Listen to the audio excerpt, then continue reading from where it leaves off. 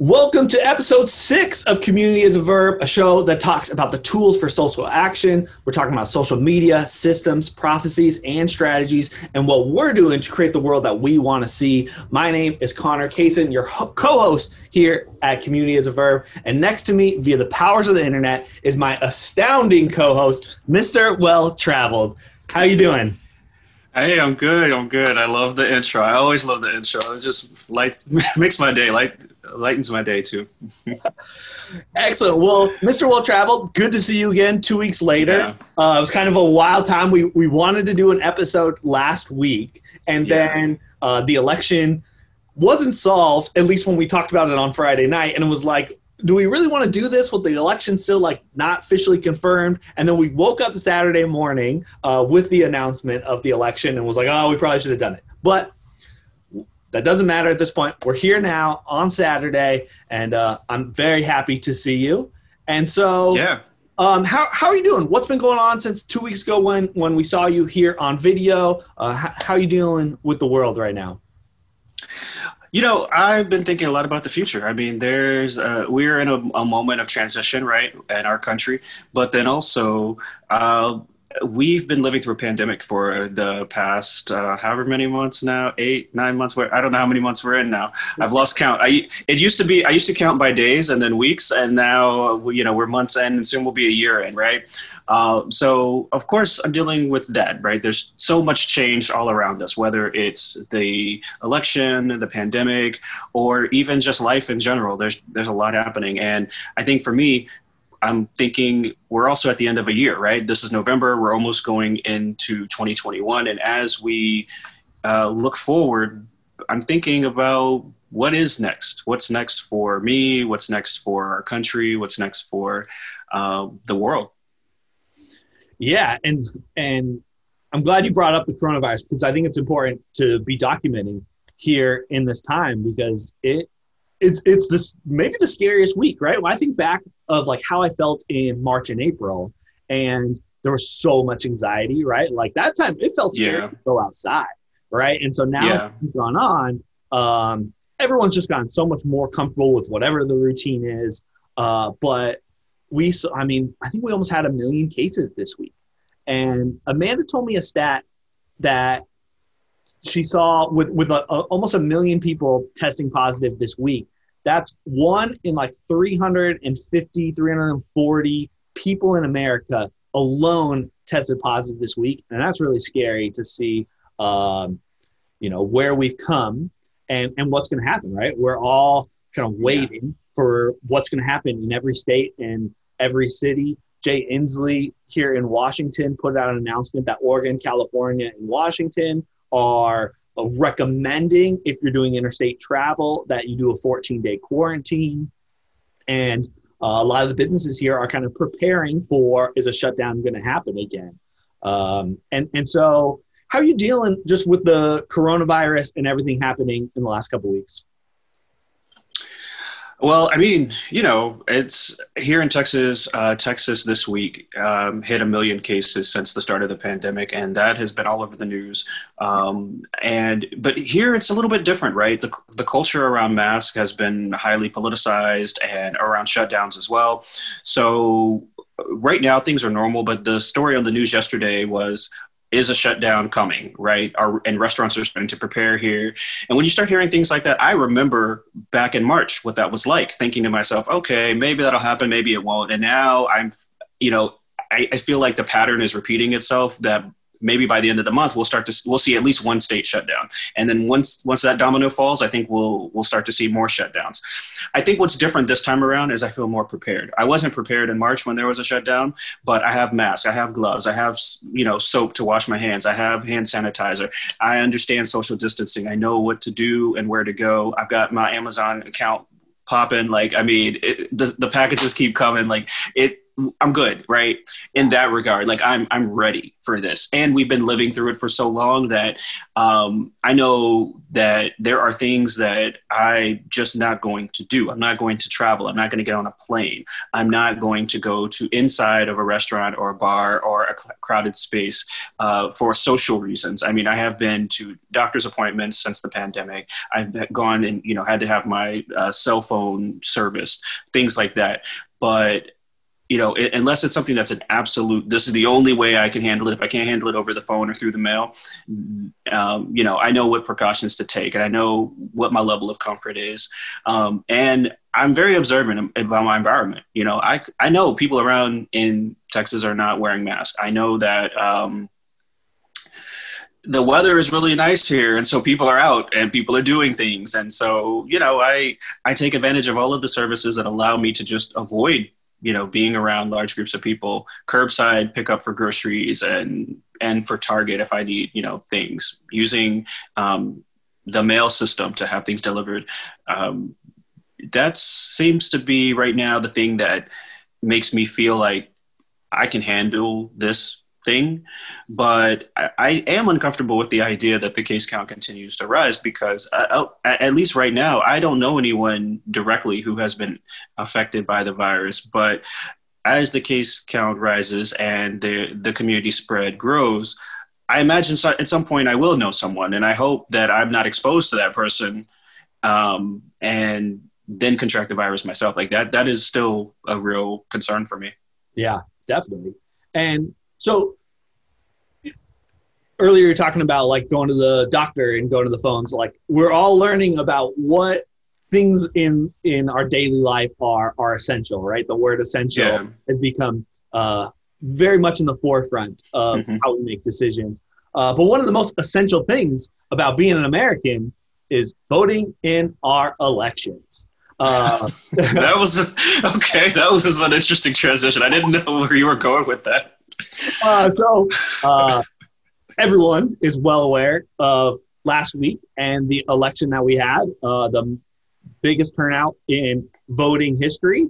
And a lot of very, very big surprises, right? I think I was a little bit more optimistic than you were. I think you had a understanding of how that was going to go, and you had prepared yourself a lot for the election. And if you want to start there, we can, but I also want to put out the question, just to start, I just want to know, like, what was last week like for you, right? Hundreds of millions of us were glued to our television from Tuesday morning until at least Saturday, if not beyond that. So walk us through kind of how you felt, what you did to prepare, how you dealt with the week and the anxiety of everything. As we enter this discussion about how we felt about the last week and what's been going on, I really want to lay out this as my goal for this episode. And it's that I want this episode to be a letter to the future voters.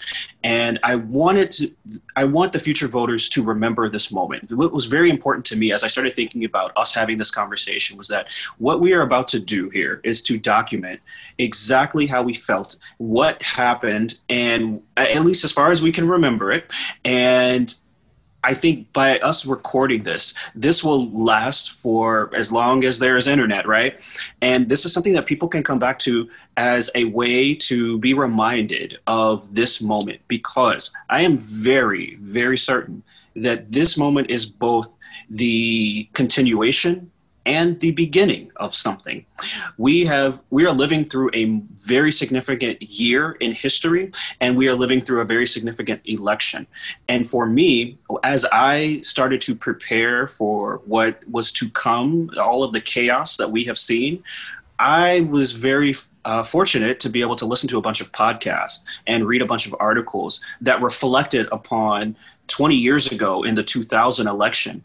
And everything that started during that election, the strategy around contesting votes and going to the Supreme Court, and all of the thinking around that and the emotion around that, that is present right now.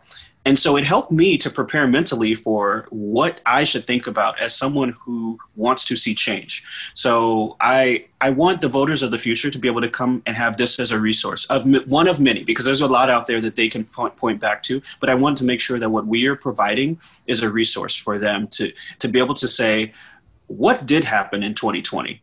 And how did people feel? And we're two people, we are regular people, we are also voters. And so this is our experience that we're about to share.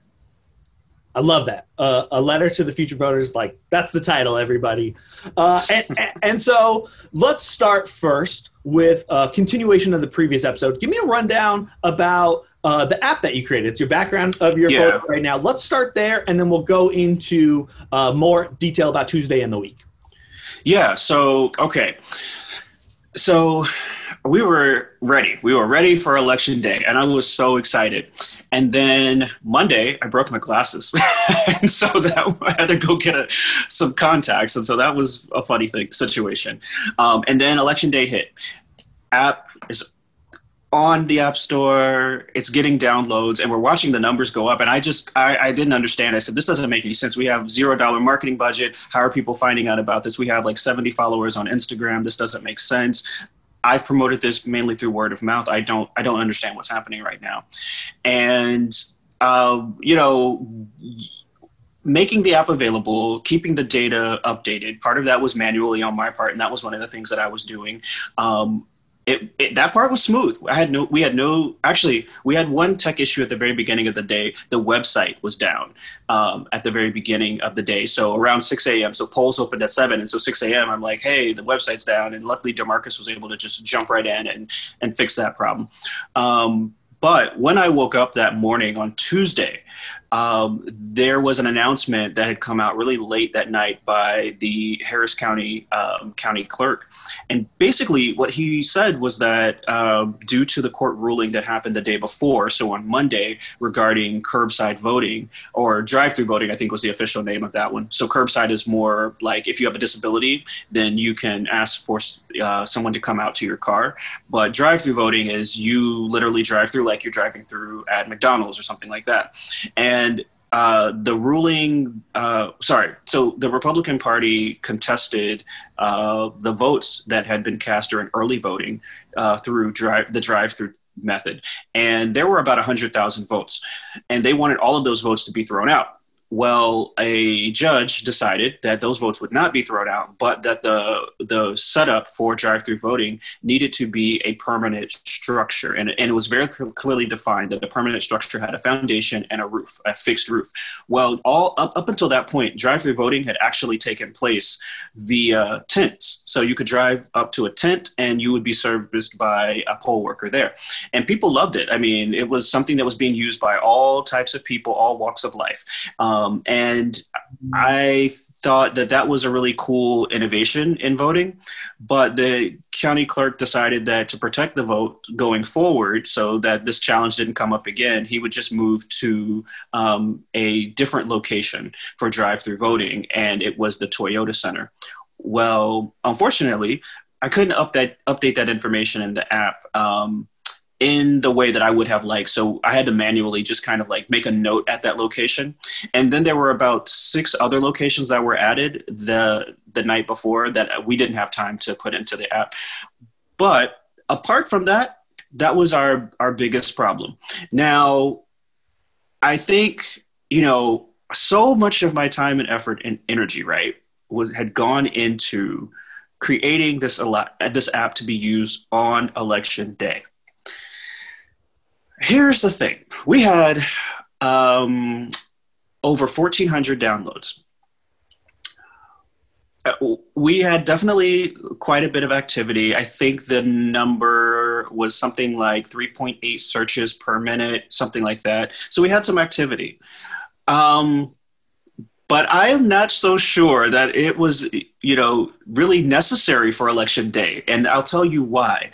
Because we had 1.6 million total voters during this entire election cycle. 1.4 of them voted during early voting. Wow. And although the app was live during early voting, it wasn't as functional as we wanted it to be for early voting. And so we were like focused solely on making sure we were ready for election day. 200,000 people voted election day, and most of the polling places stayed green the entire day. So I should mention, when I say green, I mean like green is like short wait, yellow is medium wait, and red is like a long wait, and at an unacceptable level, so like 40 minutes plus. So basically all of the polling locations for all 800 plus for almost the entire 12-hour period had a 25-minute wait or less. There were very few instances during the day where I saw that a polling location had turned red. And so while I was very excited that we had all of these downloads and we had this activity, I'm like, there's nothing for people to look at and do, because it's like, it's green. Everything's green. They're good. They can go wherever they want to go. They can vote. They're good. Oh man. Well, what a lesson, right? Because you just didn't anticipate that. I didn't. It speaks for the preparedness of a lot of people, which is promising, and the fact that a lot of those early ballot drop locations were successful. There are some positives that came out of Harris County, but that's really interesting on kind of the things that you learned and didn't anticipate. Yeah, I didn't anticipate that at all. It was an assumption. I mean, that's the thing. That's what happens in design, right? And that's what happens in entrepreneurship. You make assumptions, and my assumption was wrong. But let me tell you, I want to be clear here. I am really happy at that turnout. I'm very happy that people did come out and vote early. That engagement in the voting process is so cool. So I'm glad I had a tool that was ready, but I'm glad to be honest, I'm glad nobody really needed it. Yeah. That's a great point, right? It's one of those things, was like the fact that you didn't need to have the tool be used, and makes it show that there was some success within a system that we both would agree is fighting against those people a lot of times. I know we've talked about that quite a bit. Yeah. So let's go outside the app, right? And I'll start a little bit with Tuesday. We all go to bed on Monday. Tuesday's the big day. I know millions and millions of people were looking forward to it. I actually didn't submit my ballot early. And voting day is always the same for me, no matter if it's a small election or one of these big elections. I've had the same tradition for like the last 6 years since I started Find Me in Seattle. And this was the first one that was different. I guess the last primary here in Seattle was the first one that was different. But usually, Amanda and I, we always go out to dinner and we fill out our ballot like at a local business, right? We sit at dinner, we have dinner, we always have the books that we get our mail in, and we like fill it out and we have a discussion. And it's always just like a fun night. And I've always promoted that on my stories. And this year, obviously very different. I ain't going out and sitting in a restaurant to fill out this ballot. But same thing, I filled it all out. We did a similar thing at home. And I always just love walking to that mailbox, right? On election day, like first thing in the morning, always documenting a little bit on my story. And so put my ballot in the mailbox. Great to see a lot less crowded than the mailboxes normally are. Usually there's like a line of people just waiting to drop it in the mailbox. But so many people voted early. And we get home and I create a whole schedule for Tuesday to distract me, right? I was like, there's no point in looking at any of this news or any of the information until at least 8 p.m. So I stacked up my whole day with like meetings and activities and things to do. And between 8 p.m. and midnight, though, was just dead staring at the TV, right? Watching number by number by number coming in, like cheering, like getting nervous. You experience all of the emotions in one day, especially with seeing how things were getting counted, right? And some of the, like, no one really knew how they were going to count the election. I mean, you could if you did the research, but I wasn't aware of like, oh, every state's going to do this differently. I think we should have assumed that by our other conversation, that everyone does voting differently. But it was crazy to watch. Like some states decided to do the early votes and mail-in ballots first, and some did them later. And so to see all the change, and for a lot of Tuesday night, I was preparing myself for a Trump victory. It was starting to look that way very, very early on to me, especially when he got Florida in a handily way. It was a little concerning for me. And then on Tuesday night, right, so it's like midnight, and it's like, all right, we're definitely not going to get the results tonight.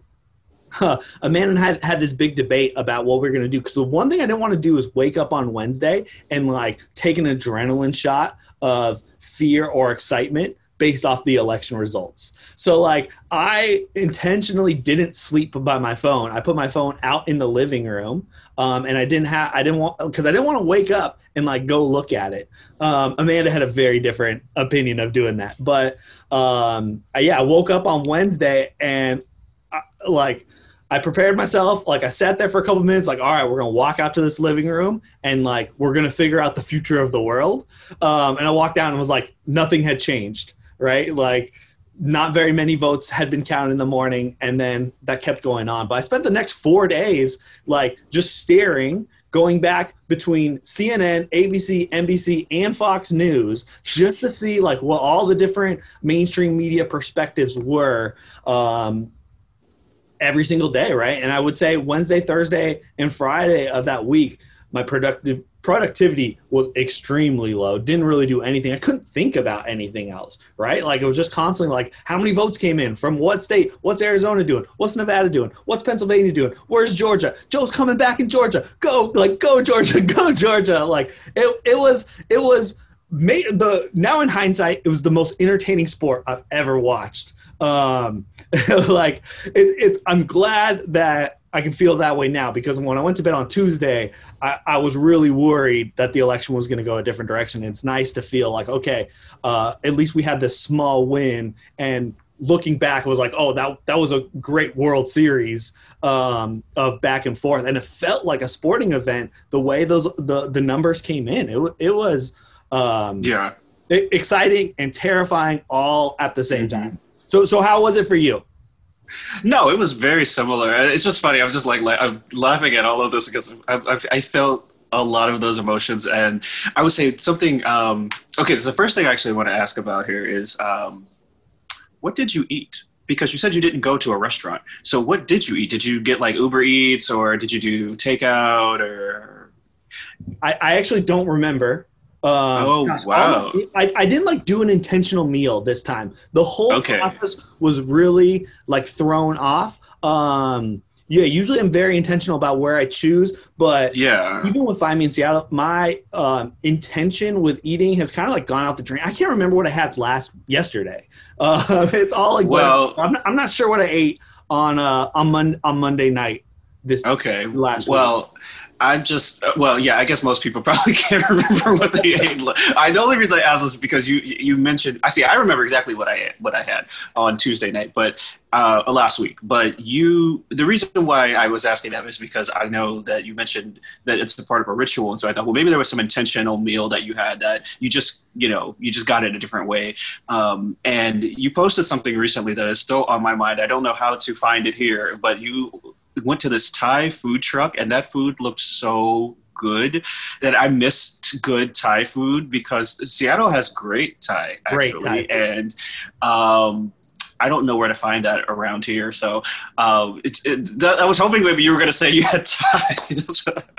I wouldn't be surprised. I eat Thai food every single week, like almost guaranteed. My wife is from Thai descent.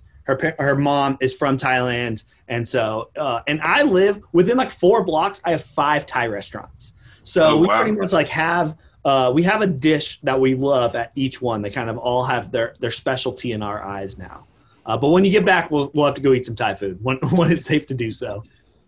Yeah, well, I definitely have some spots that I like. So, yeah, we can get into that another time. Because I could go all day about these places. So, all right. So the other thing I wanted to mention that you brought up was a part of my feeling as I was watching these results, just like everyone else. I think to your something you said as well, that, productivity was down. I mean, I think that was true. Like I was, of course, I work from home, and I'm online and video calling with my coworkers all day, and that's all everyone was talking about was what did you hear? When was the last update? What state just said what? And it was just all consuming for the last week, and nothing changed. That was the crazy part. Nothing changed for days. Like we didn't get another update until Saturday, and so it was like Tuesday, and then nothing. And it was like, okay, it's 253. It's still 253. The number is 253 for electoral votes for Biden. The number, nothing changed. It just didn't move. And it was like time just stood still for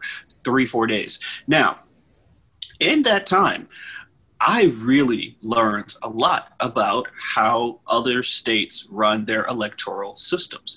It was fascinating to me to listen to the press conferences from the different election officials from every state, because what it pointed out to me very clearly, you know how I am about like things need to have standard processes. That is a risk, I think, to our system. The decentralized nature of it, I actually think is a strength of our system, that it is decentralized like that. But the variation, I think, is a problem, because people don't know how it works. Like, you may or may not know how it works in your state, right? The electoral system.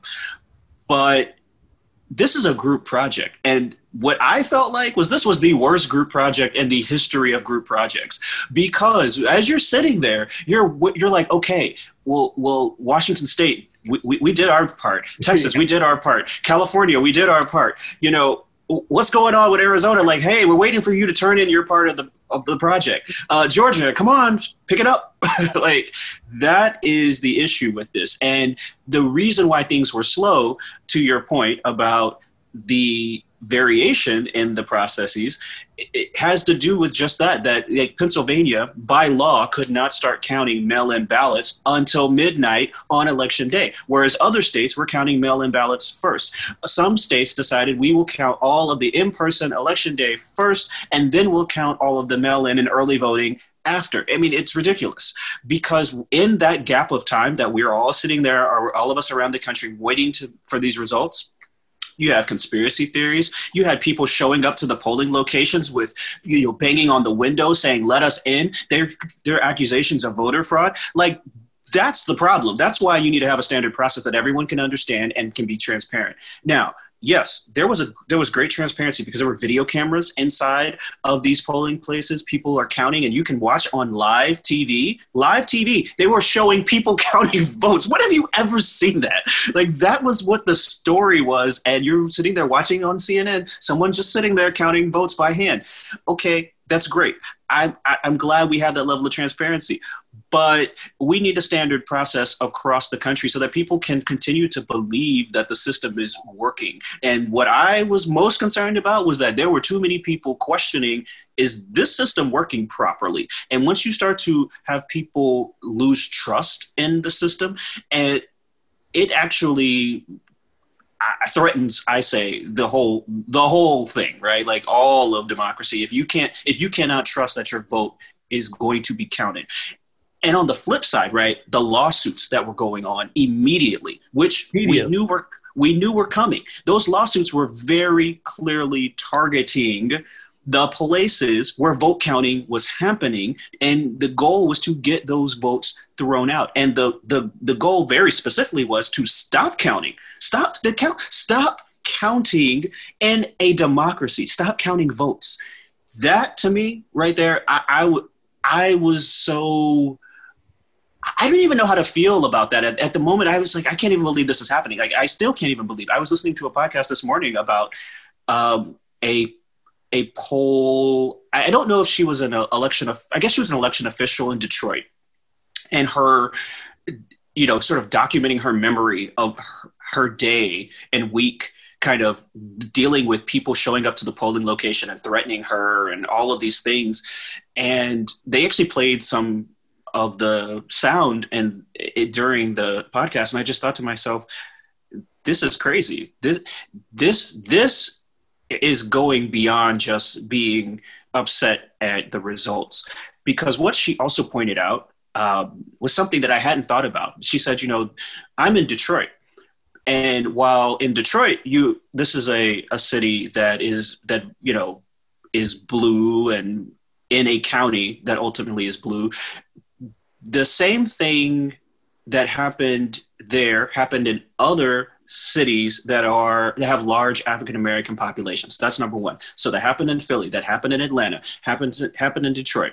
Okay. So these are all of the places where we're waiting for votes to be counted. But also, what she mentioned about Detroit, she said, they didn't go to Ann Arbor, right? They didn't go to Ann Arbor, Michigan, where there's a lot of liberal, white professors, and they also voted blue there. They didn't go there. And then she mentioned another city that I'm not familiar with, and she said, there are a lot of wealthy people there that also voted blue. They didn't go to those places, and those places have smaller African American populations. And so the only conclusion one can draw is that your argument for stopping the count, your argument for voter fraud, is targeted towards African American voters. You are trying to suppress the vote of African American voters, which is exactly what we have been dealing with since the very beginning of the right to vote for African Americans in this country. So I think me seeing that may have been a little bit different maybe than how other people saw it, but I just saw, here comes history repeating itself and showing up again and again and again and again. And right now in this moment, I'm watching it on live TV, and it was frightening. I guess maybe that is the best way I can put it. Yeah, it totally was. And for the accusations coming out from the president, right, with very little evidence. So let's say the president and a lot of his staff and his children, right, putting out all these conspiracy theories, where in one state we have protesters who show up to the polling stations in Pennsylvania or Philadelphia, I believe it's Philadelphia, and they're banging on the windows, right, saying, stop the count. And then conversely, we have Arizona, where a bunch of protesters, let's point out, all these protesters are white. They show up to Arizona, and they're marching outside the polling stations, and they're saying, count the vote. Right? Because at this point, Joe Biden has the lead by 400,000 there. So we've got people who are on the same side, who mostly voted for the same person, chanting the exact opposite things on their side. And it's when you're watching it and you're seeing them cut back and forth between these two, it's mind blowing, right? And at the same time, I know I don't want to talk about Donald Trump, but his terribleness needs to be mentioned for the sake of history, right? He's declaring victory on Tuesday, right? Saying that he should win because he's ahead by so many votes. At the same time saying, oh, and there's all of this fraud happening, right? But the votes that haven't been counted in Arizona, those are legitimate. But the votes that haven't been counted in Pennsylvania, those are illegitimate, right? And he's contradicting himself and just putting out all this information that it's just not true. There's no proof. There's no evidence. And all these are coming out on Twitter. Twitter's flagging every single post. So when you go to Donald Trump's Twitter, all it is blank tweets that you have to opt in to view, because he's just spewing nonsense. And he's lying. He's lying. He's lying. And he's just puking nonsense all over the internet for everyone to see.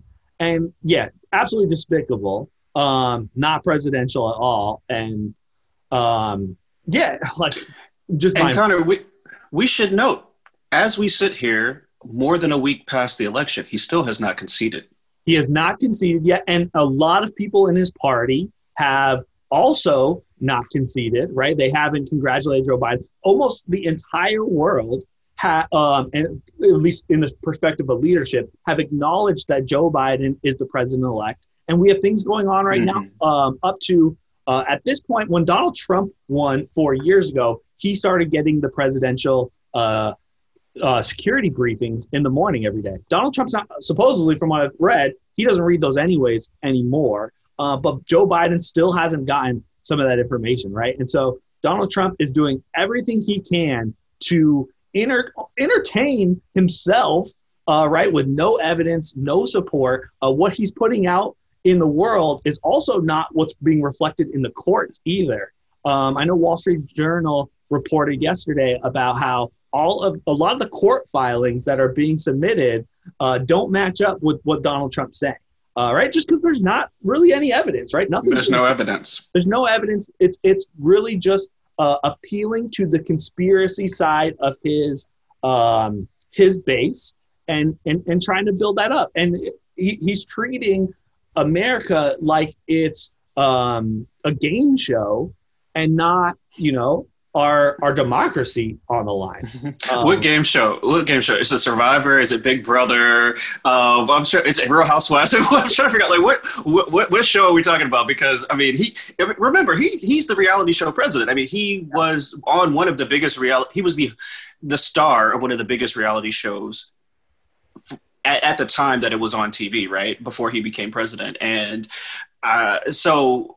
Is it The Apprentice? Is this The Apprentice? Because if this is The Apprentice, then the American people just told him he's fired. Like that was his big catchphrase, right?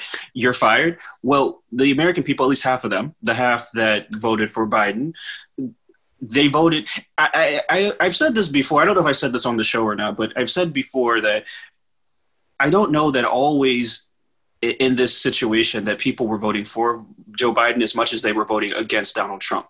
And I think for the half of America that voted against Donald Trump, I think that is significant. And the message is you're fired. And that is the whole point of democracy, right? That is what we're allowed to do in the democracy. That's why we vote. If we didn't have a system like this, then we would just get who is selected for us. And in this particular case, the system, as it is designed, flaws and all, it seems to have worked for the half that showed up to vote. But there are always going to be sore losers out there in the world. And, I think for me, I looked at two things, right? How you end up with a Donald Trump has everything to do with how the system is designed. And also how you end up with a Joe Biden has everything to do with how the system is designed. And so I think there's still going to be a lot of unsatisfied voters out there on both sides. And I don't mean that they're the same group of people necessarily, but by that I mean, if you voted for Trump, you had a very clear reason why you voted for Trump, and he's not going to be the president. If you voted for Biden, that doesn't necessarily mean you voted for him because he was the person you wanted to see elected as president. He was the option that you had who was not Donald Trump. Yeah. So you may not be satisfied with his administration, right? So if you're not satisfied with his administration, what are you going to spend your time thinking about and working on? And that, for me, I think is probably the bigger conversation that we are not having right now is that, on last Saturday, Joe Biden was declared the winner, but what I saw was people in the streets. I saw people dancing, people having a wonderful time, because in that moment, I think that they were celebrating the fact that the half of the country that voted against Donald Trump won. Their voices were heard. They were able, all the organizing that has happened, all of the posts on social media saying, go vote, go vote, go vote. We talked about that last episode. It worked. Everything worked. We had biggest turnout in the history of the country, right? On both sides. On both sides, yeah. On both sides. But now, what policy do you care about? How do you want to see that enacted, right? Or what do you want to see happen now? And I think if your number one issue is, say, coronavirus, well, we'll probably see some immediate changes there. If your number one issue is, say, systemic racism, I don't know. That might not be your ticket that's going to get you what you want. Yeah. If your number one issue is climate change, might be a little progress, a little. But I think this is where I see things starting to be very challenging in the next 4 years. Also, I should mention, right, we have, we're going to talk about Georgia in a minute, but we also have a runoff race there that is very significant that's coming. So we still don't know what is the balance of power going to look like in the Senate. So when we think about there is more work to do, it's all of that stuff, right? There's still more work to do. But coming back to just the feeling, one other thing I wanted to point out, just the feeling of last week before we get into where we are today. The other thing that I want to point out to the folks who are listening to our program in the future is that what I hope comes out of this and what I hope starts to show up, and maybe I'll be a part of helping to make this happen through my efforts in the tech space, is that it is easy to look at a map of America and say, well, I live in this state and I only need to care about my own voting system or my own problems that exist here. But if you look at coronavirus, we're all in this together. If you look at climate change, we are all in this together. If you look at systemic racism, we are all in this together. So it doesn't matter what your issue is. What actually is really important is that you have an understanding of who the other members of the group are that you have to work with to get the project done. And so when I think about, the fact that sure, Washington State can vote blue. California can vote blue. Texas didn't vote blue. So if you are looking for a blue candidate to win the presidency, you're reliant upon other states doing their work. But if you don't understand that and understand how to support that, then you run the risk of having another version or even the same version of a Trump presidency, because the system itself is the same. It has not evolved at all. So in the entire 4 years, we've been witnessing what looks like to me and to many people as someone who is trying to install themselves as America's first dictator. So if you don't want that to happen, then you have to continue to fight for voting rights at the local level, at the state level, and you have to continue to be active in your communities, but also you have to understand what's going on in the other places. What are the issues there around the voters having access to the ballot box? Because one thing that I'm very sure will happen now is that will be addressed in a systemic way that will not be very obvious to people. And it will be something that will become very clear the next time there's an election. So we have to keep our eyes on these things.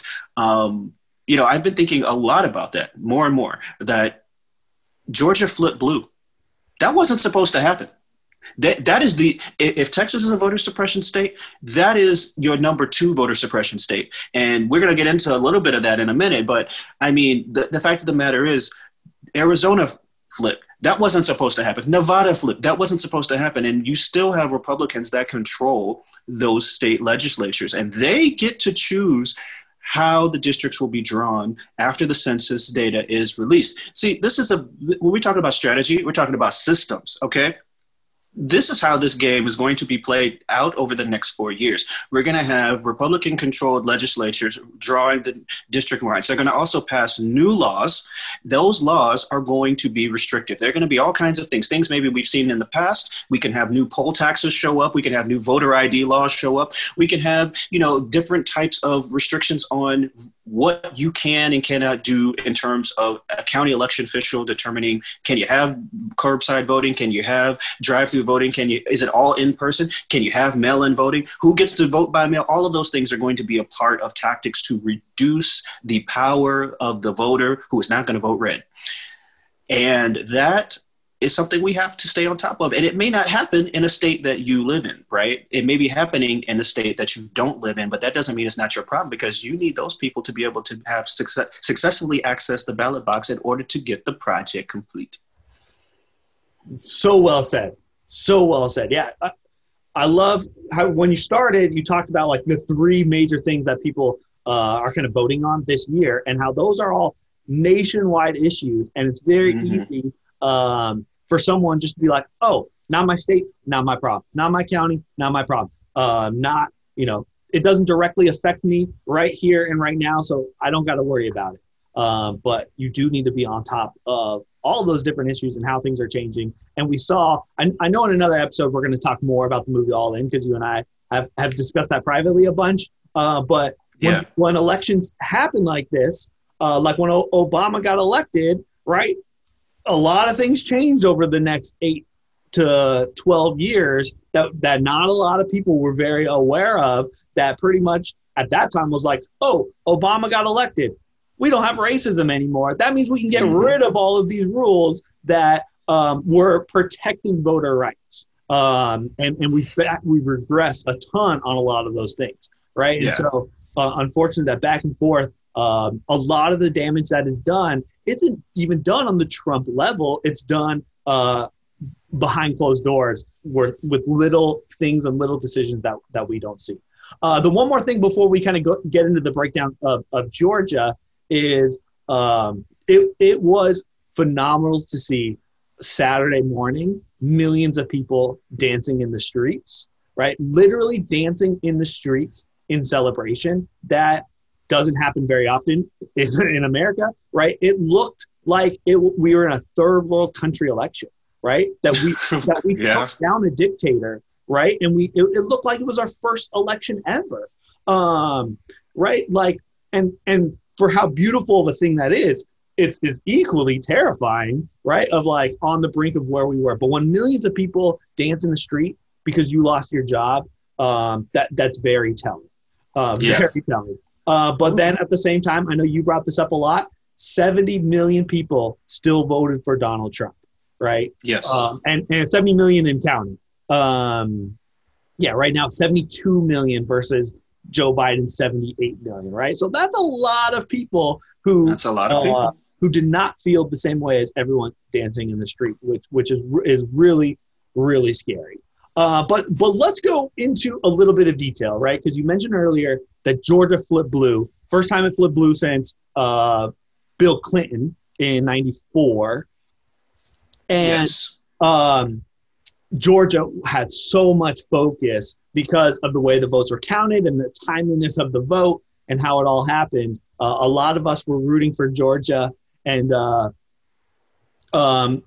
expecting this comeback. I know you're not a big sports guy, but on the internet, there were a lot of sports references. Atlanta's had a rough go in sports lately. A couple years ago, they had the worst meltdown in Super Bowl history against the Patriots at a huge lead, and the Patriots came back and beat them. And so there have been these sports moments where Atlanta teams have had leads and then lost them.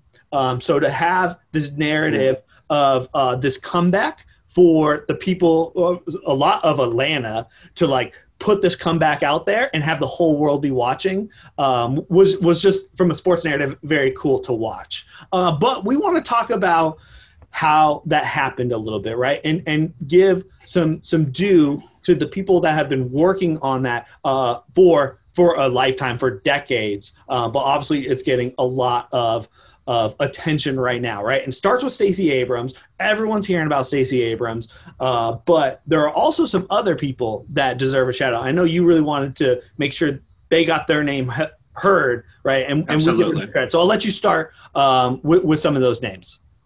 Okay, so here's one name so we're going to talk about Black women. This is really key, right? That all of the names I'm going to read are going to be the names of Black women. But I also want to mention, we just lost John Lewis, and John Lewis represented a district in Georgia. And so it was partly, he a great voting rights activist we've talked about on the show, someone that inspired me, someone who I've posted on the Next Up Instagram page. And so I think also when I think about Georgia and Atlanta specifically, I just think about the historic nature of what just happened, that Georgia being a part of the South, a part of this legacy of voter suppression, and the people there have organized so hard over the last 4 years to be able to overcome that. And Stacey Abrams, I knew her name from a couple of years ago when she ran for governor and lost, and that's when I became aware of a lot of the voter suppression tactics taking place there. And what was very significant about her run there was that she would have been, if she had won, the first Black governor in the history, Black female governor in the history of the United States. And I believe, based on the circumstances, I believe that, when we talk about voter fraud, there was some fraud there, and it was within the bounds of the system. So the governor who won, or the person who won, the candidate who won, Brian Kemp, was also at that time the person who was able to certify the votes. So he was both the candidate and the judge. And so you think about how much of a conflict of interest that is. Wouldn't you make sure that you win? I mean, there, even if there was no fraud, now there's a question, there's a cloud hanging over you, right? So Stacey Abrams saw that. She also was very well aware of all of the tactics that had started to take shape, and she built a nonprofit called Fair Fight. And she has focused on that for the last 2 years. She's written books and she's done all the interviews. I've listened to so many interviews with her. I've started listening to her book as an audiobook. She was a part of the movie All In. I think it's very much around. I haven't finished watching it, but we will get to that eventually. And it's very much around the work that she's been doing. And in the last week or so, I think everybody on social media now knows her name if they did not know it before.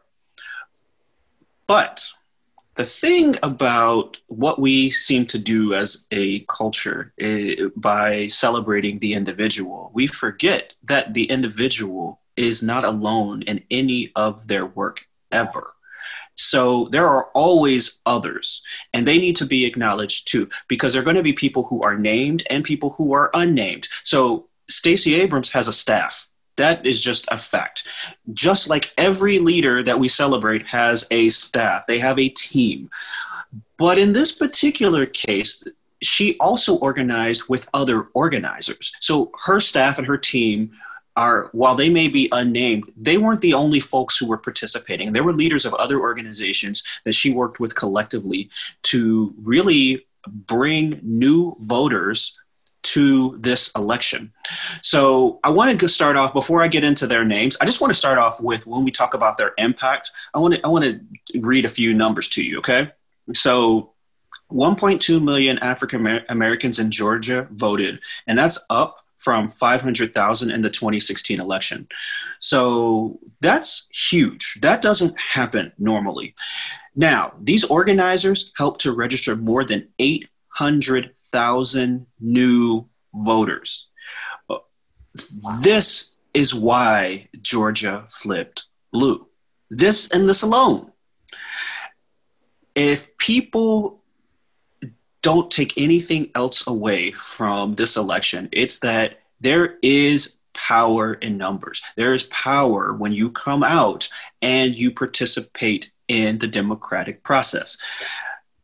Something I want to mention, though, I don't know the numbers in Georgia, but one of the things that I observed through working on, trying to launch an app to serve the Harris County voters was that in Harris County, Texas, there were 1.6 million voters during this election cycle. And that was great. That was more than in 2016. But Harris County has 3 million registered voters. So just over half actually showed up. And I suspect that that is the same in Georgia, in Fulton County. So that means this work has to continue, because what's to come for Georgia specifically, and for all of us, is a runoff election in the Senate. And I was listening to a podcast, I believe it was The Daily by New York Times earlier this week, where they talked a little bit about the structure of that system, which I didn't know anything about in that state. I'm worried actually about that. And my hope, and I already see Stacey Abrams and the folks that whose names I'm about to mention, I've seen that they are already organizing. They've already moved to the next chapter, and that is the next chapter, and that's going to determine the balance of power in the Senate for all of us, and it's going to determine the success or failure of the policies that we feel like we have voted for when we cast a ballot for Joe Biden and Kamala Harris. So the other organizers I want to mention, that I want to recognize to make sure that their names are documented somewhere in a podcast, it's Tamika Atkins, Deborah Scott, Helen Butler, and I apologize to the next person because I do not know how to pronounce this name. It looks like Nisi Ufot. I'm not sure. It's Nse. That's the first name, and then Ufot. I tried to find her on Instagram. Unfortunately, it didn't look like she had a very active profile. So I was hoping she had one of those kind of profiles where she put the pronunciation of her name. So these are other organizers who lead organizations in Georgia, and they were significant, just as significant as Stacey Abrams. And she also acknowledged them, just to be clear, because she saw that people were only giving her the credit, but she made sure she gave them the credit too. So, those folks, I'm very grateful for them. Those Black women, I am grateful for those Black women because they showed up for America. And they've been showing up for America, right? They didn't just show up on election day, right? Like they were going out, they saw the writing, they've seen the writing on the wall probably for their entire lives, right? And they've been out there doing it before so many people even knew that was going to be an issue, right? And they saw that, hey, if we get these people out, we get them registered, we can change what our society looks like. And yeah. I hope that this team is put on some type of task force or some type of committee so we can replicate and duplicate and put this out into every state, right? Yeah. Because they've created a process. It's a very manual process, very labor intensive, kind of goes against how we feel about with technology and everything that we're working with. But like get people on the ground, in the streets, talking with people and filling out the paperwork, doing everything we can to get people to like you said, participate in the democratic process because it is a foundation of how we are going to make change. There's lots of more things that need to happen. But what they did is absolutely incredible. And I love that you wanted to mention them on the show. I'm going to make sure their names get highlighted too. I'll put them up on text here on the show so we see them. Cool. And thank you to all of those Black women who are changing our country by the work that they did. They deserve the recognition. Yeah. Absolutely amazing. So one thing that you mentioned that I wanted to also say is that, as we think about these Black women in this particular election, you did say, there have been Black women who have been doing the work. And I also wanted to mention there's a book out there. I haven't read it. I want to get it because I just heard about it this morning. It's called Vanguard, How Black Women Broke Barriers, Won the Vote, and Insisted on Equality for All. And it's by Martha S. Jones. And I was reading an article where this book was mentioned. And I just wrote down the names of some of the other Black women who have been leading the fight for voting rights since, well, it's been going on since forever, but at least within this article, it started with the 1850s. And I wanted to just make sure that we acknowledge those women because while we're talking about modern day voting rights activists, there have been from the very beginning of, I would say, people of African descent in this country, there have always been people fighting for the rights to participate in the system fully. And the names that the article mentioned were, some of them I knew, some of them I didn't. And I just also want to, for the voters of the future, I want them to find this book. I want them to go back and read about these particular women and understand that the language of voting rights and the strategies of voting rights really developed over time. And it developed with the leadership of Black women who have often been forgotten by history and are not mentioned when we talk about, even now, when we're talking about what the contributions of Black women have been, we only talk about them in a contemporary context as if no other women ever came before them. And this is not a new problem. So this country that we live in, the United States, is 244 years old. The first enslaved peoples from Africa arrived, as we understand it, in 1619. That's 401 years. So I'm going to make the argument that for at least 401 years, there have been people who have asked to be full participants in this system. And one of the earlier documented stories that we know about more broadly is that of Sojourner Truth, who gave the I Am a Woman speech in Massachusetts in the 1850s. We also know the name of Harriet Tubman. They often are referred to as suffragists for women's rights and for, the woman's right to vote. But when women can vote, that means, and especially if Black women can vote, that means everyone can vote, right? So I want to make sure we're clear on, they weren't just women. They weren't just women who were advocating for women's right to vote. They were advocating for everyone's right to vote and be full and equal citizens. They did not see that in their lifetimes. Next, in the 1900s, we had Ida B. Wells, Juno Frankie Pierce, Mattie E. Coleman, Mary Church Terrell, Nannie Helen Burroughs, Septima Clark, Fannie Lou Hamer. Some of these names have become more prominent in recent years, and I've listened to some podcasts about these individual women and the work that they did in their lives.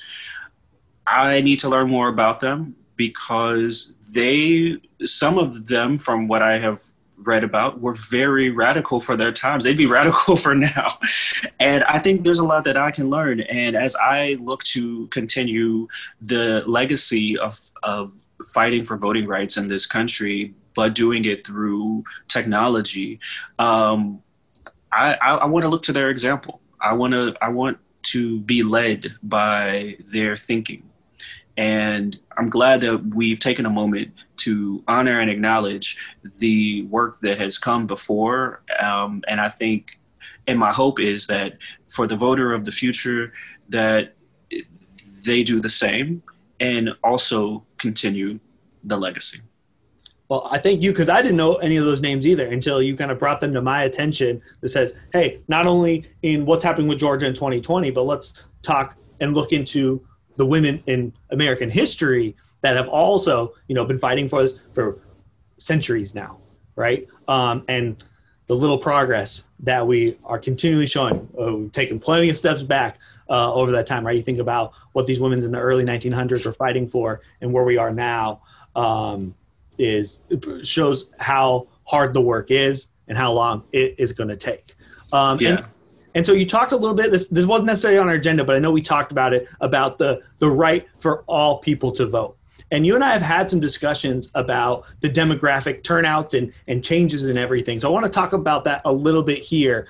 And we'll go into all of them because at least, and you and I kind of had a heated text discussion about this. And so I wanted to hear kind of. I didn't feel like it was heated, though. I didn't feel like it was heated. It was certainly lively. It was lively.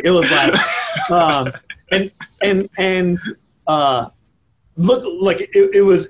I felt intense. I was like, oh man, at the time. But from a storytelling perspective and the narrative, I thought the election, the way it was unfolding, was so poetic. In this, it felt like a movie. So in June, George Floyd is murdered, and we go through. We've had months of protest and change, and lots of people who look like me doing deeper exploration about the history of racism, the things that they do every single day that have added to the inequality in the world. And then we get to this election, and not only we mentioned all these Black women who are making a huge difference to change the election, but as the votes are coming in, what we're seeing is Donald Trump is leading in most of these states, and then we see Detroit, Philadelphia, and Atlanta all having ballots still coming in, right? Cities that are predominantly Black, right? historically suppressed, right? And those votes are the ones that are getting counted last and coming in and flipping the narrative and the direction of where the election was going to where we got to this point where all of a sudden it was like, oh, Joe Biden won Wisconsin, he won Minnesota, he won Michigan, Georgia, Pennsylvania. And I also want to give a shout out to Arizona because Arizona went blue a lot thanks to all of the votes by Native Americans and all those tribes that turned out. They deserve a huge shout out for what they did in Arizona as well. And these oppressed groups of people coming, and because their votes came in or were counted last, it just happened to be the narrative of like, look at these communities changing the election. That was just circumstance because of the way votes were counted specifically in those states. But you and I kind of went back and forth, and so what do you think about that? Do you have any thoughts on that before we kind of keep going? And then I want to address the people who voted for Donald Trump as well. The reason why we were going back and forth on that was because you were like, "Oh, this is great," and I was like, "Actually, I don't agree with the way the story is being told because it sounds as if the voters in these states were somehow doing something different than what all the other voters were doing, but it was what they should have said is that the process we talked about this earlier, that the process prioritized other people's votes first. So the reason why so many Black voters were voting by mail was because of the pandemic. They were concerned about going and voting in person. And so in the places where it was an option for them, they took advantage of it. The Democratic Party really promoted that. So most of these voters voted blue. And so that's all there is to it. And for the election systems in those states, they prioritized the in-person vote that day first on election day, and then the mail-in ballot after. And so this was already predicted to happen. And Donald Trump himself actually said that this was his language strategy, right? So his language strategy before election day was, I will be shown to have been the winner on election day because all of the ballots that will be counted on election day will be for me because Republican voters traditionally vote in person on election day. That is exactly what happened. And he also said, any of these mail-in ballots are fraudulent, any of them. Any ballots that are counted after election day are fraudulent. So he was laying the groundwork for then what would become his legal argument. And while his legal argument may have fallen apart,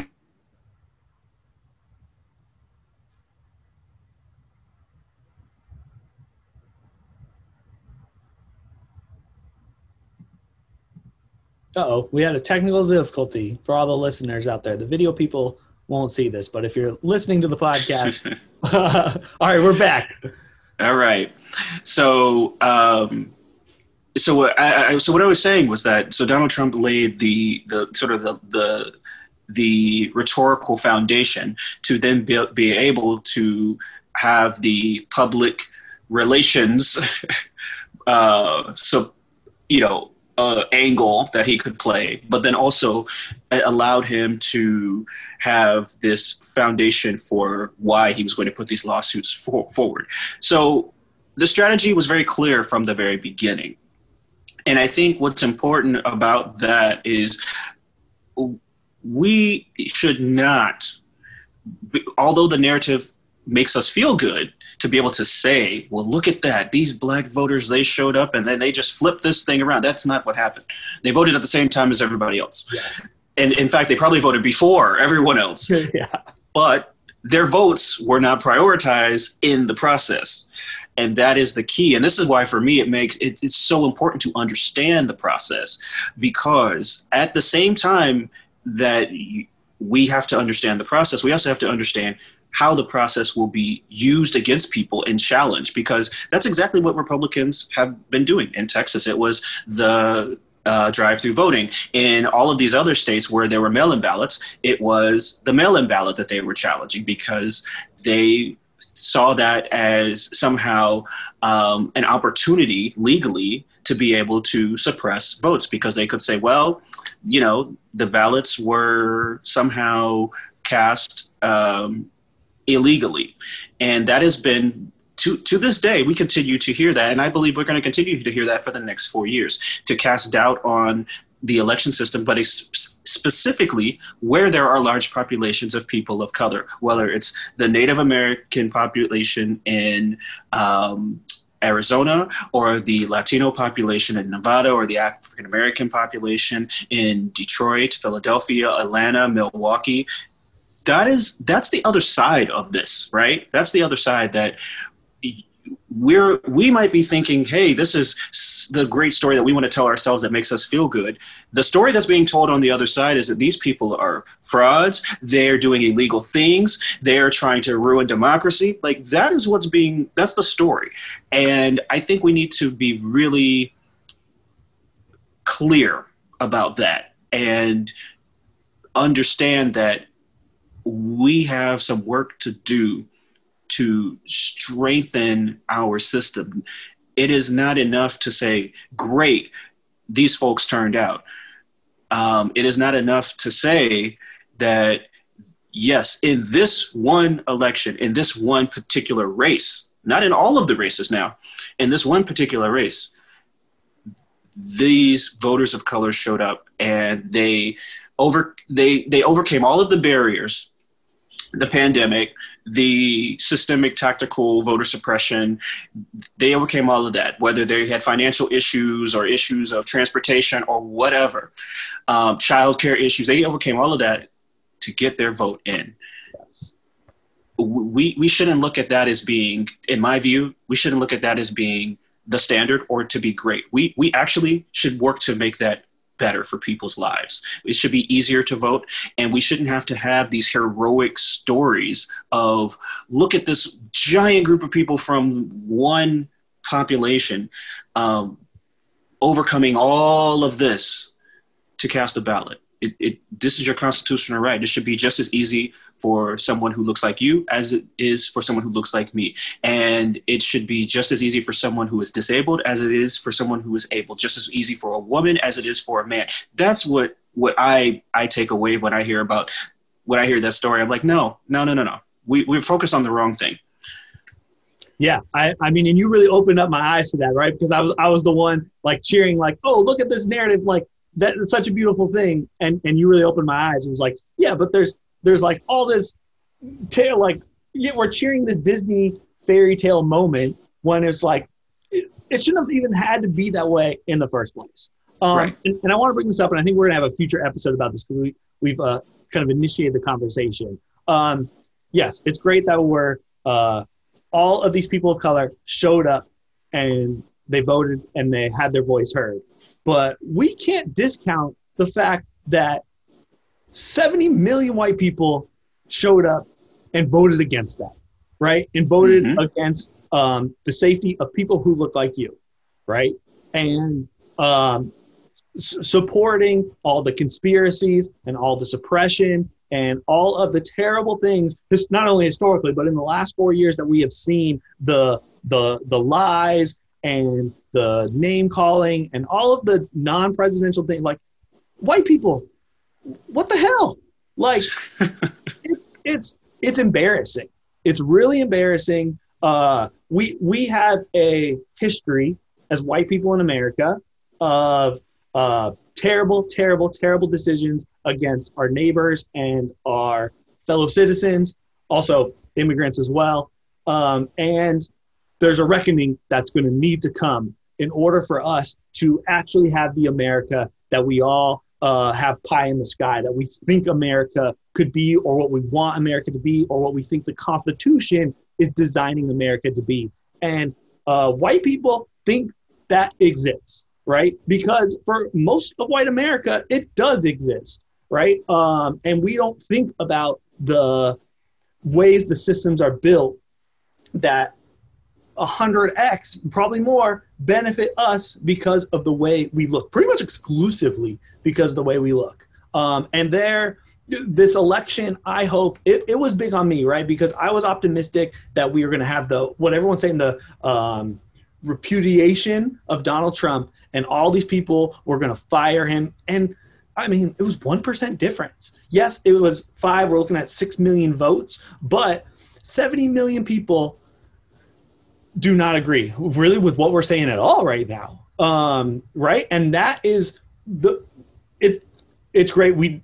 The people of color deserve all the applause and all of this credit. Yes. But as a culture of white people in a country that is at this point, majority still white, you and I both agree that eventually that's not going to be the case. And that will be a big difference. That's naturally going to happen. But we've got a lot of stuff to do. We got a lot of work to do within our own communities, right? I have family that I know support the Republican Party, and whether they voted for Trump or they didn't, I know people that voted for Trump. That's what it comes down to in my friend circle and in my family circle. And so it is our responsibility to continue to address and fight and advocate and stand up, right? Because it's not acceptable. And there's there should be more burden on people who look like me to be the change. We are if we're the ones that have the power, it's going to be up to us to change that dynamic. And white people as a whole, we've let you down, right? And we got to do better, and we can't give up, right? This is a very small battle that we won. Great to celebrate and cheer and dance in the street. Hopefully you're wearing a mask and you're practicing social distancing, because that was a little concerning too. But today, right? Things haven't changed systemically, right? Great. We got 2 people in the White House, but there is so much more work to do in our local communities, in our personal relationships, in our places of work, from top to bottom, that isn't ending today, and it's not over. And I want to put it out there. White people, we got to do better. Thank you for saying that. I don't even want to say anything else beyond that, because that was so well articulated, and I'm very appreciative of you saying that, because there are a couple of things that triggered our discussion on this topic, offline, and it had a lot to do with some memes that I guess you call these memes. These days I don't know what's a meme and what's not, because some things are more informative, and then other things I'll just call it some educational content, but it was definitely an opinion piece. Because social media is where people get their news these days. And so, maybe you would have read something like this in the New York Times or the Wall Street Journal, 20, 30 years ago, and now you come across it on social media. I don't even know who the author of it was. I have no idea. But there were some things about what you just said that were, that resonated with me, that I saw within that. And I sent it to you, and I said, part of it is in the conversation, right, that we have. It's the black voters who voted for Trump, or the black voters who voted for Biden, or the Latino voters who voted for Trump versus voted for Biden. It's okay, but what about the white voters? White voters also are a group.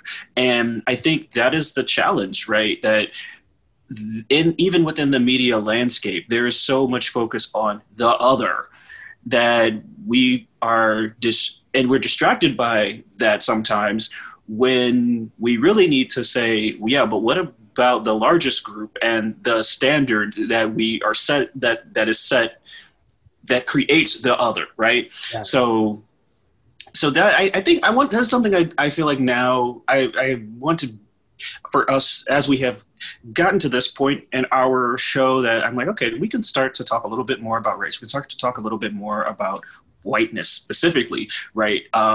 Because ultimately, I agree with you 100% that there needs to be some focus and conversation around what does all of this mean when we talk about the future? What does this mean to white people? How does that look different versus how it looks to non-white people. I mean, I think, one of the things that I mentioned to you was that, as a non-white person, for the most part, what whiteness is and how it exists in the world, because your entire lived experience is defined by otherness, by being non-white. So everything around you is framed that way. But one of the things that is very different when everything around you is the standard, is that it becomes very easy to opt out of the conversation about, is this the right standard? And so that has always been, for me, a giant barrier to progress. And I believe we need to have a reckoning, not on race, but on whiteness. And what does that mean? How does it manifest itself in this entire socioeconomic system? I should say global socioeconomic system, not just this country. This is a global issue. So to me, I think it is important. And I know that it's something that, as we've talked about it, and as I've heard other people have the conversation, there is a level of discomfort that many people who identify as white feel when having this conversation. And while there are people who are very comfortable, acknowledging privilege and acknowledging history, there are many people who are not, because also wrapped up in this is wealth. Also wrapped up in this is power. Also wrapped up in this is ownership, right? And that is hard to talk about. That is hard to dismantle. And no one wants to be called a racist. No one wants to feel as if someone is pointing a finger at them. And I can see how it will be very difficult to have these conversations. But something you told me was that I thought about a lot, and I agree with, is that it actually is going to start with having one-on-one conversations that we may not get to. We will not be able to get to a national and international conversation without saying that as we go forward from here, right? When we talk about doing the work, when we talk about action, this is it. So yeah, Biden and Harris, they're in office. That's great. We also have, elected officials at the state level, the county level, city level. That's great. But we as individuals, we also have work to do, because we are the voters. This is our country. This is our planet. So we have to have a conversation. And the way that we do that, the way that we start that, is just like what we're doing right now. You and I are having conversations saying, listen, this is my perspective. This is your perspective. Here, let's inform our perspectives. Let's talk about it. Because your question that you posed back to me is, okay, well, what does action look like then? And I'm thinking, I don't know. This is a big issue. But then when we talk about the conversation, well, that's not that big, because that's two people. You're someone I know, right? You know other people, so you can have conversations with them. I can have conversations with other people in my life. And I think that's how we start, because we have many more elections to come. And we need voters to start to shift their perspective about what matters. We cannot solve problems if we continue to be individualistic, if we continue to be selfish in our thinking. Well, it's just about the economy. I only care about the taxes and my paycheck. We are all in this thing together, whether it's the socioeconomic system or the issues of the planet. We all are in it together. We cannot separate ourselves from that, no matter how comfortable it makes us.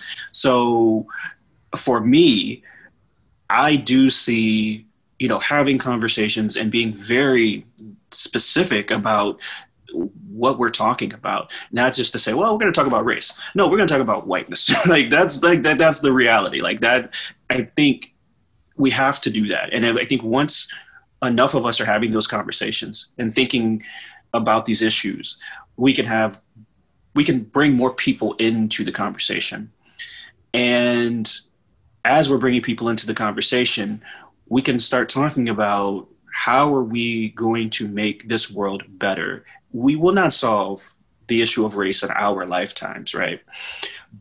But we have to be thinking further along, that there will be generations after us, and we want them to live in a world that it doesn't look like this. We shouldn't have to have conversations about voter suppression that go all the way back to the 1800s. There should let's try not to make that the legacy that we leave. Let's try not to make that what is their inheritance culturally, right?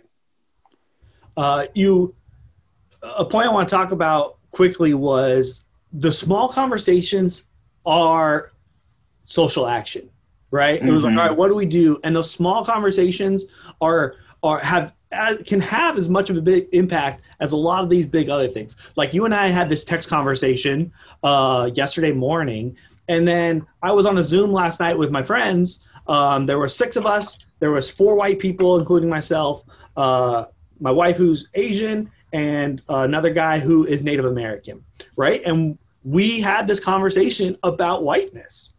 And it was like a continuation, right? And it was good, right? Because when I have a conversation with you about whiteness, it's very different than when I go talk with white people and we actually address like white identity, which is a conversation not in this explicit way that we had actually had before. And these are pretty much the most trusted friends in my life, so that's a good place to start. But it's great to like build that conversation and start having that and talking about identity and the things that we can do to change that narrative. And then the one other thing that I want to give a tip on, I want to applaud you on how you brought this up, right? And it was through text message, and right away I was like, this is not a great way through text message, but you and I commute a lot through text before we had this show. And you put it out in a very powerful way that I went through a whole roller coaster of emotions from like anxiety, fear, curiosity, joy. Like I kind of went through all of it as I was like processing what you said to me, but you just very kindly put it out there, like saying, I want to make sure, Connor, that you're comfortable. And I haven't talked about whiteness specifically because I didn't want to make you uncomfortable. Right. But we're at this point in the conversation that, you know, how do you feel about that? And you even gave me the option to opt out. Right.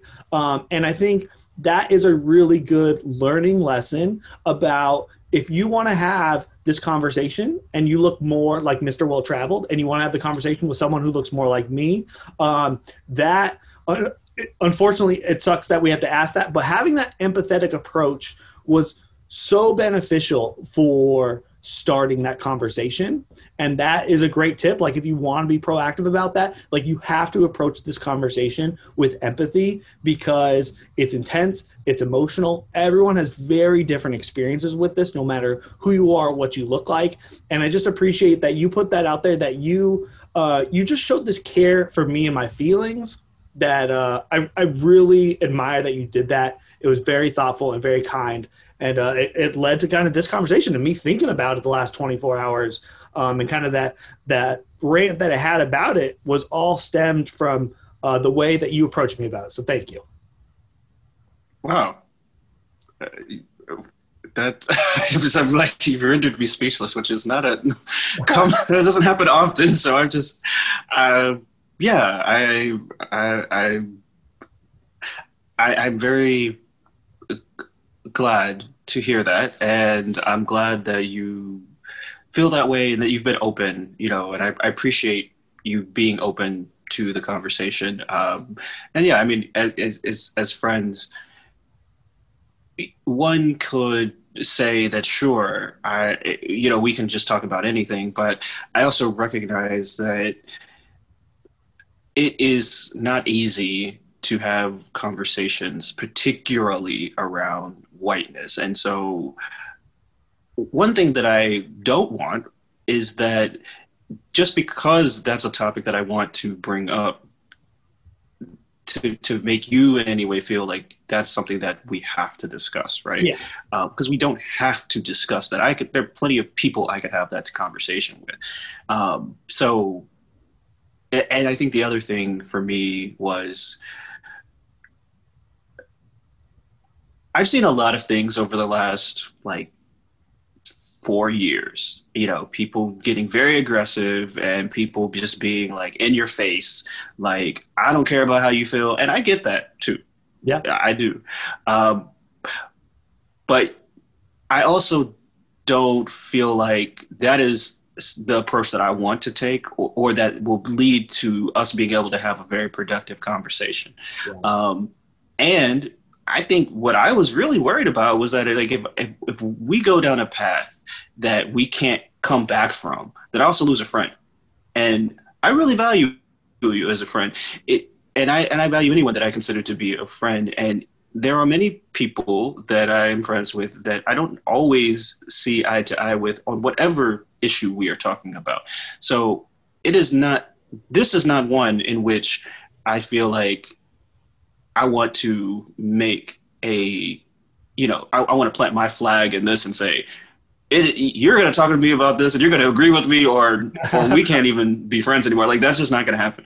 So, and so I thought, what is the best way for me to approach this? I feel a particular way about this topic, and I want to have this conversation, but I also want to do it in a way that makes you feel like you can come to the table with me, right? And be there with me in the conversation. And so I have been thinking a lot about this, because even in my work now, I'll be next week or this week coming up, giving a presentation about the Next Step app to my team. And my team is my team at work, the people I work with, they're all white. So I'm the only African-American on the team. So I was thinking, like, how do I bring them into this discussion that's very much about being a marginalized person and helping them to be able to fully participate, right?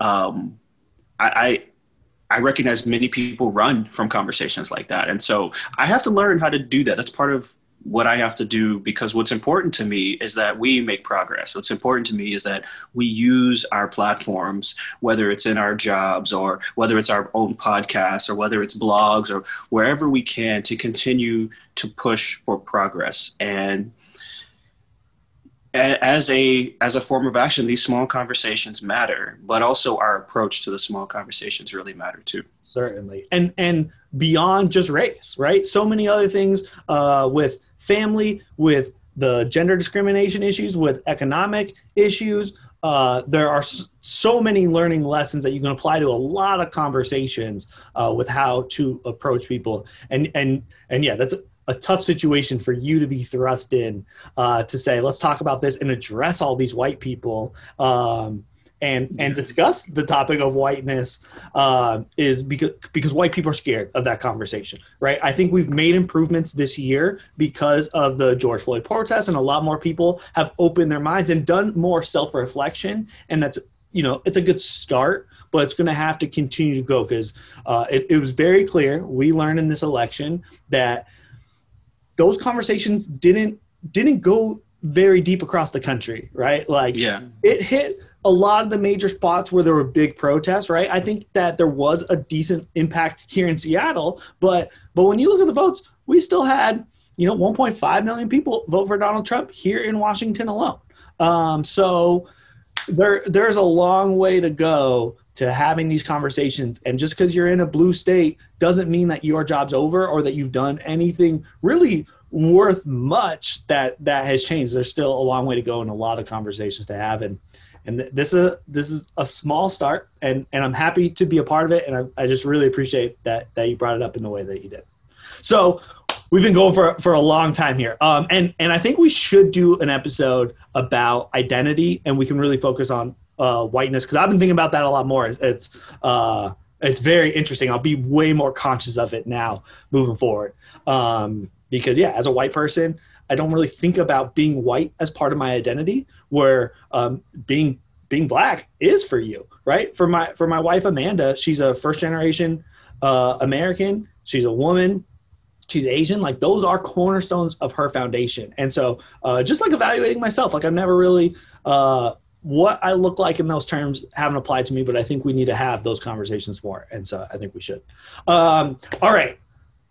Conclusion time. You got any final thoughts or things that we missed or things that you want to say to start wrapping this up?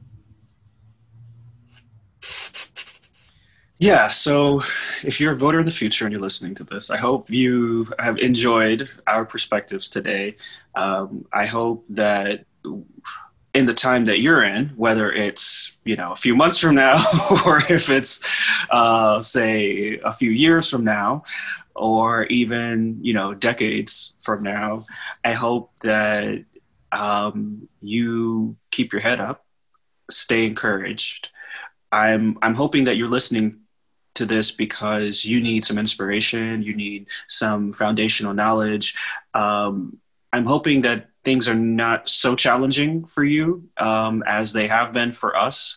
But I imagine that it is possible that you're listening to this because there is something happening in your time that threatens your life and your future. And maybe you're looking for some tools and tactics. So I want you to really think about our words today and know that we are optimistic in this moment for the future, and I hope that you will be as well. We are also committing at this moment to continuing to do the work that is the self-education work. So that is listening to podcasts. Maybe, I don't know if there will be podcasts in the future, but there'll be something to listen to. So we're going to continue to read books and articles and have the conversations. We're going to support organizations that are organizing on behalf of all voters. So I encourage you to do that in your time, whatever that looks like in your time, whatever the tools that you have are in your time. And remember in your time that just like our time and in previous times, that we are the ones who do have the power. We don't have to allow our systems to just be what they are. The status quo does not have to continue. It is up to us to be able to fight for that. And it may not happen immediately. Generally, that's not how things work. But us understanding that and working together and continuing to push forward, that will make life better in the short term and the long term. So please, whatever you're doing as you're listening to this, please continue that. Very well said. Very well said. Well, that concludes episode 6 of Community is a Verb. I want to say thank you to my wonderful co-host, Mr. Well Traveled. I am Connor Kaysen. You can find us anywhere online.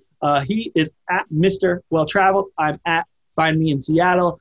Please reach out if you're listening to this. We'd also love to ask you to, if you're watching this on YouTube, please subscribe to the channel. We've got lots of videos coming out. We chop these up and have nice little segments. And if you're listening to the podcast, please just scroll down, give us those 5 stars, write a review if you're so inclined, but those reviews do a lot for us. And we'd love to continue this conversation with you. So please reach out somewhere on the internet and say hi. We'd love to hear from you.